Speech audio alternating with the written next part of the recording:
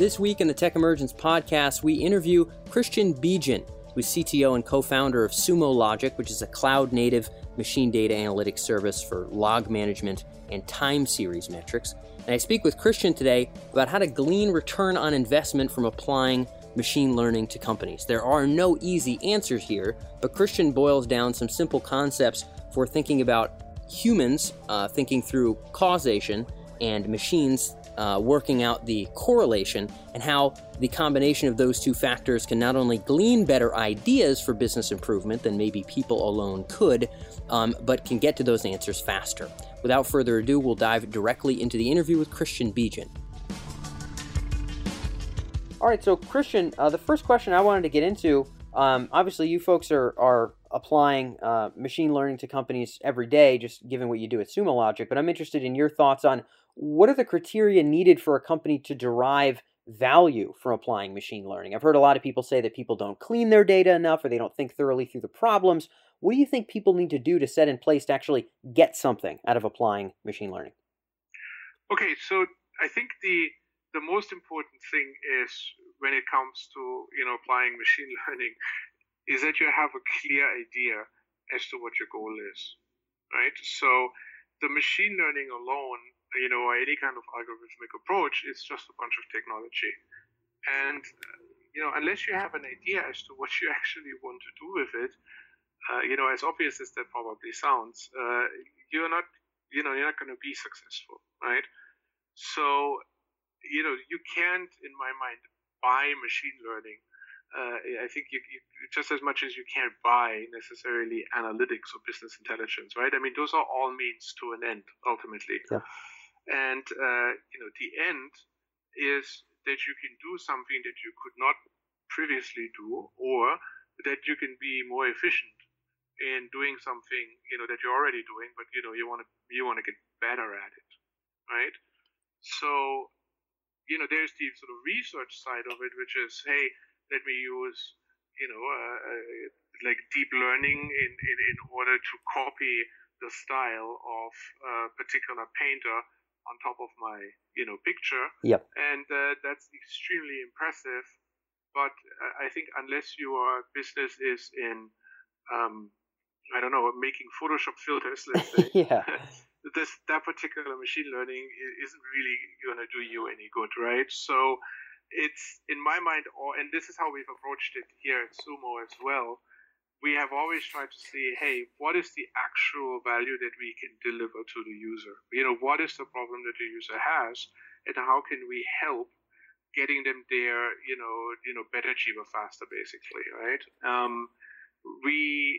So in our space, we're dealing with machine data, and we are the majority of our users are developers and operations people, and people who are responsible for running applications, and in a non-trivial number of cases, also those people who on whose behalf the applications are actually running. We have a sort of pretty narrow definition, as to what we want to achieve with our technology, and we found that machine learning and algorithmic approaches can support some of those goals, right? And yes. If our customers, well, I guess if they are customers, then they kind of agree that those are goals that they also have. But generally, if you're looking at what we as a product can provide, then the machine learning aspect itself, again, is just a means to an end. If we can solve the problem without machine learning, and we can do it in such a way that it helps you, then it doesn't really matter how we do it, right? We just found from our like looking inside, we found that there's a set of problems for which algorithmic approaches will make for better solutions. So that's kind of how I would kind of start discussing this particular topic. No, I'm with you. And it's a notion that's been echoed many times, particularly by folks who do consulting work in AI, let's say like building applications for bigger companies, kind of come in and build a recommendation engine or something like that. We've spoken with a number of those folks, and also other vendors like yourselves. I know you guys you're sort of, in some way, obviously you're selling a business solution, but your business solution just happens to be, again, sort of an algorithmic machine learning kind of a solution here. And many people have echoed the same notion that you don't want to think about artificial intelligence as a solution that you should then go and try to find the right problem for. You should really begin with where your own core problems are and see if machine learning is appropriate for that. And that same exact notion has been drummed home many times. It seems like you're sort of echoing a similar one. And out of curiosity, I mean, I was going to get to this question anyway, which seems very logical given where we are. You see a lot of problems where maybe, there's a lot of novel machine learning applications, right? You can make your own portrait that you got taken, in college look like, some George Washington picture by uploading them both and having an algorithm sort of run on them. Not necessarily a useful business case for most folks. You've seen folks actually get something out of machine learning in various and sundry different contexts. Where do you often see kind of low-hanging fruit for algorithmic approaches? Maybe some problems really machine learning is not the best answer today. Some problems it really is. Obviously, a subset of those are sort of what you guys sell on a regular basis. Maybe we could talk about other things as well. But what do you see as kind of the core business set of problems in and out of your company where algorithms are kind of proving to be the best bet? Right. So the way that we look at it is the following. We believe that humans are good at certain things, and we believe that machines are good at certain things, and that there's not a whole lot of overlap in between. And so we basically try to build a product that allows and empowers the humans to be good at what they're good at, and to augment that really with additional input coming from things derived from what machines are good at. So to be a little bit less abstract, humans are pretty good at causation. They are not really good at correlating large amounts of data, right? So the place where we have found machine learning to really help is when it comes to a lot of data, and machine data is ultimately sort of a big data application. Machine data in many ways is the original big data, if you want. A human, as good as they are at causation, figuring out causation and explaining or retroactively reverse engineering an explanation for why something has happened, they cannot possibly compute all of the amount of data that's coming in like that comes out of a modern data center or a cloud-based application or what have you, right? Or if it's a different industry, it might be a control system of some sort. However, the machines are very good at doing correlation over increasingly large amounts of data. So the way that we look at it is to say, hey, let the machines do that. Let there be essentially a two-step or two-phase process, right, where the machines are being used to correlate a large amount of data, maybe with some scoring attached to it, and present what we find to be the most promising kind of needles ultimately in a giant haystack back to the user. As much as I would like to say that we can also give them the causation along with it, the reality is that we have not quite reached the singularity yet. And up to this point, and I think for a couple more years to come, humans are actually better at connecting the dots between things, and that's what I mean when I say causation, to actually figure out what the hell has actually happened or what is going to happen next. But the needles themselves, they might not always find, right? Yep. So humans are very good at asking questions.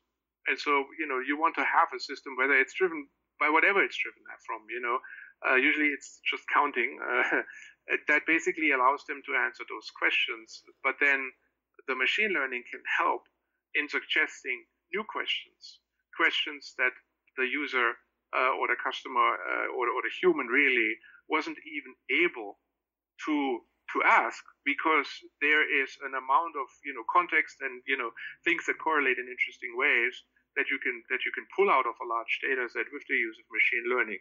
And in our case, we're actually talking unsupervised machine learning that can lead them down the right path, right? And that's where I think it gets really, really interesting. What you're saying is resonating to some degree, Christian, with a presentation I was press passing at a machine learning conference here in San Francisco not all that long ago, and the head of machine learning at Uber gave a talk, and he had mentioned if you want to apply machine learning in a company, one of the first questions you can ask yourself is, when do you hear people in the company say, man, if we could only know X, right? And I guess that's the human part of the equation is humans can sort of come up with hypotheses that would be worthwhile given the entire context of a business, right? The algorithm that's running doesn't understand your competitors, and it doesn't know who your VP of sales is and what his strengths are, right? There's no possibility of it putting together a broad spectrum of business success picture in its own little world. It's really people that are pulling together that bigger picture and asking those initial questions. And it sounds like you would advise companies to sort of focus on that same human strength of coming up with great questions and maybe using data to feed that human part of the process. Certainly that, and in addition to that, also use the machines to suggest new questions. Yeah. Right. So this is about really, I don't know. We can kind of stick to the Uber example, right? They are obviously, a huge data mining machine, right? And more so than anything else, really, that's what they do, and they're mining a ton of different data. And I'm pretty sure that the machines that are mining that data don't necessarily know whether this particular piece of data corresponds to a dollar amount, made, by a driver during a day, or maybe, a segment of a trip, etc. But what the machines can pretty easily be programmed to do is to take, similar bits of data and see if there is, if there's overlap or if there's outliers in them, right? And then they might not necessarily have some semantically understand that means that driver, was lazy, or maybe that driver, took lots of detours, right? But they can constantly go and look at the data and see whether there are interesting deviations, right? To suggest back to the humans, and then the humans can go and say, okay, so there's a deviation here. What is the base data actually? What is the semantics of the base data? And the human will pretty quickly have. It's much easier for a human to understand the concept difference between, a trip and a dollar amount or what have you, right? Yep. And so that is the part that I think is very interesting, and it translates into the sumo logic world, mostly around pointing people at things that are going wrong, right?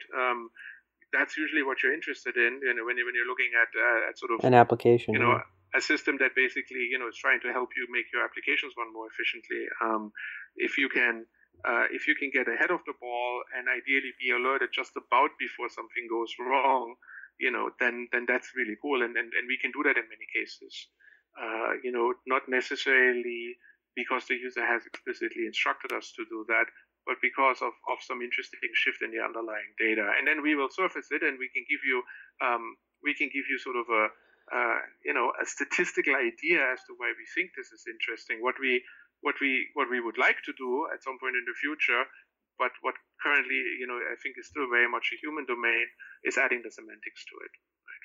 Yeah, and you had mentioned again, humans kind of thinking are much more likely to understand the connection of a dollar value and whatever else the case may be, and maybe that, like you had said, when the data sort of presents correlations that then create opportunities for new questions, to some degree, I guess what you're doing is, of course, humans are coming up with good questions, but you're taking what appear to be correlations, what appear to be overlaps, and then a human being would then look at that and say, what is that implying about a pattern in the real world? And then that might spurn additional questions. It sounds as though just getting more granular about kind of the core and important business information, whether it be your application running, your marketing, whatever the case may be, if enough of that can be looked at, and if anomalies can be detected, to use kind of the cybersecurity terms, we've interviewed a lot of folks in the cybersecurity world. It sounds as though for you guys, Christian,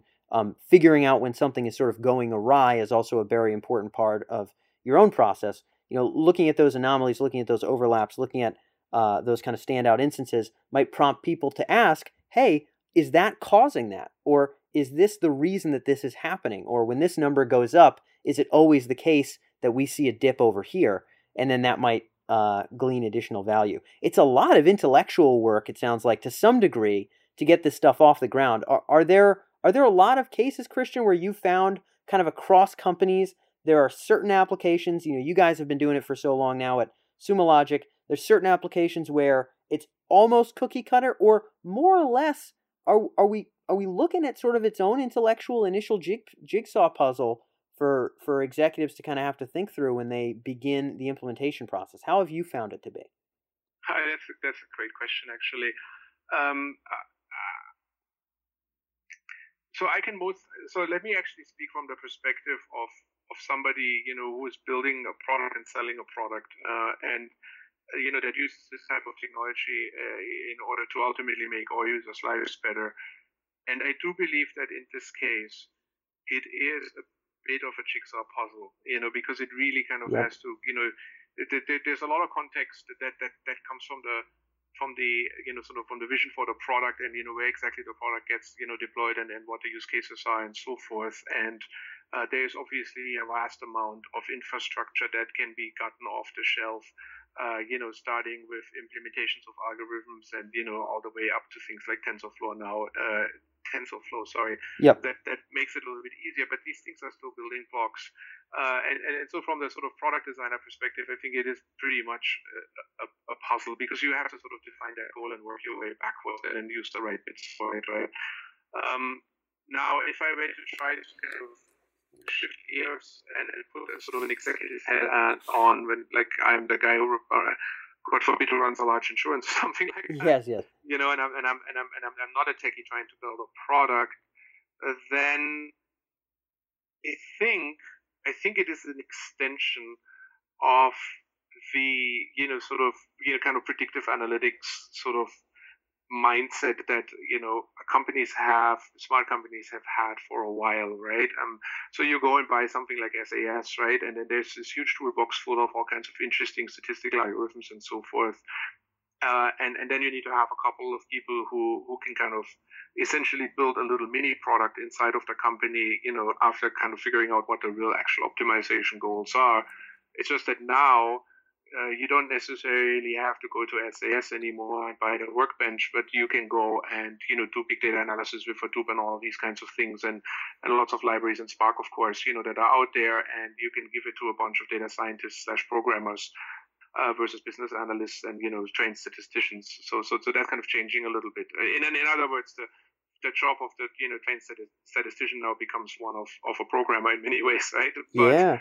I think that, if you were to look at it from an exec's perspective, for the use of this type of technology for internal optimization, I think it's probably a relatively similar mindset and kind of iterative process that you probably already used to from the sort of predictive modeling, world and the general use of statistics, etc.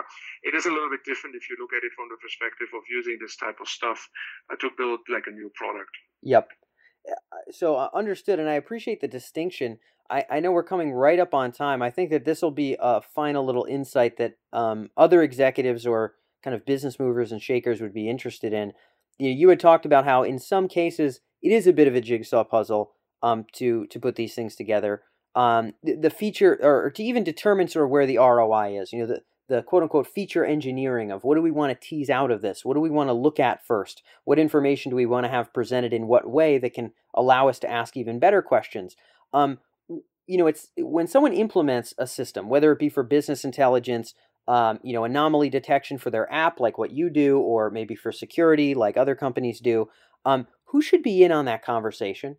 Should this be sort of the top tier execs who really get the biggest, broadest scope of the business? Obviously, if we've got folks who are schooled in machine learning in-house, sounds like it makes sense to have them there in the building. You've probably seen people come up with goals that are unrealistic because there's nobody with data science background determining what to get out of the machine learning application, right? They're just saying, oh, make it do this. But of course, there's no way for it to do that. Who do you recommend sort of sit down and chat to do that jigsawing, to do that initial intellectual work of making sure that we as a company can really derive some value here? You've probably seen it succeed before. What would you recommend? That's another really good question, and I'm not really sure I have some sort of mind-blowing insight on that. But look, if this is all driven by some Channel 5 news report that your CEO saw, then that's still good, right? Because at least you get the impetus in the company to do something. Yes. Generally, my observation has been that productivity decreases very rapidly with each additional executive in the room, because they tend to not agree on things. So I think funny. You need to kind of look at it a little bit from a line of business perspective. And, for example, if you're the guy who's running sales, right, and you are having trouble with, forecasting sales, for example, then, you need to figure out, who are the people in your in your department or whatever that actually have enough of the domain knowledge. And then you need to reach out to, either consultants or maybe the internal techies, and put together a cross-functional team where what you need is people who understand the domain and people who can formulate a goal. And then you need to have people that can actually take that and turn it into a system, even if it's just a script or a small system or some sort of, scripting in Salesforce or whatever it is, right? But generally, the unicorn people who can understand the domain really well and can express the goal and at the same time can sling an IPython notebook to actually get the damn algorithm implemented. Like if you have those, yeah, you should probably use them, but like most likely is you don't have those people, right? Yeah. So I think generally you need to kind of, again, and this is a very common thing, you need to figure out what is the goal, who are the people who have the business understanding, who understand the data, the structure behind the data, where the data is coming from, how much can I trust the data, how much post-processing do I have to do, and the people who can take that and, somehow teach a computer how to, put it all together. Who can sling a Python notebook. That's a great way to put it. And yes, it would be important to have those people in the room. There's certainly a lot of fighting over data science talent, but it sounds like one of the core lessons from this interview is get your hands on as many of those people as you can, I suppose. They're not easy to come by, but certainly useful to have when you're doing that hard lifting, which there is no easy answer to. Christian, that's all we had for time. I very much appreciate you sharing your insights on implementing AI with us here on the Tech Emergence podcast. Thanks again. Thank you, sir. That wraps up today's episode here on the Tech Emergence podcast, and thanks for tuning in. If you'd like to stay in touch with our latest interviews with C-level executives, top researchers, and thinkers in the domains of AI and the intersection of technology and intelligence, then make sure to subscribe here on iTunes or visit us on our main website at techemergence.com, where you can see all of our interviews broken down by category, as well as articles, news, market research, and trends in artificial intelligence. If you found this episode particularly thought-provoking, feel free to leave your thoughts in a review here on iTunes, or you can feel free to reach out to us at our main website. Thanks as always for tuning in, and I'll catch you next week.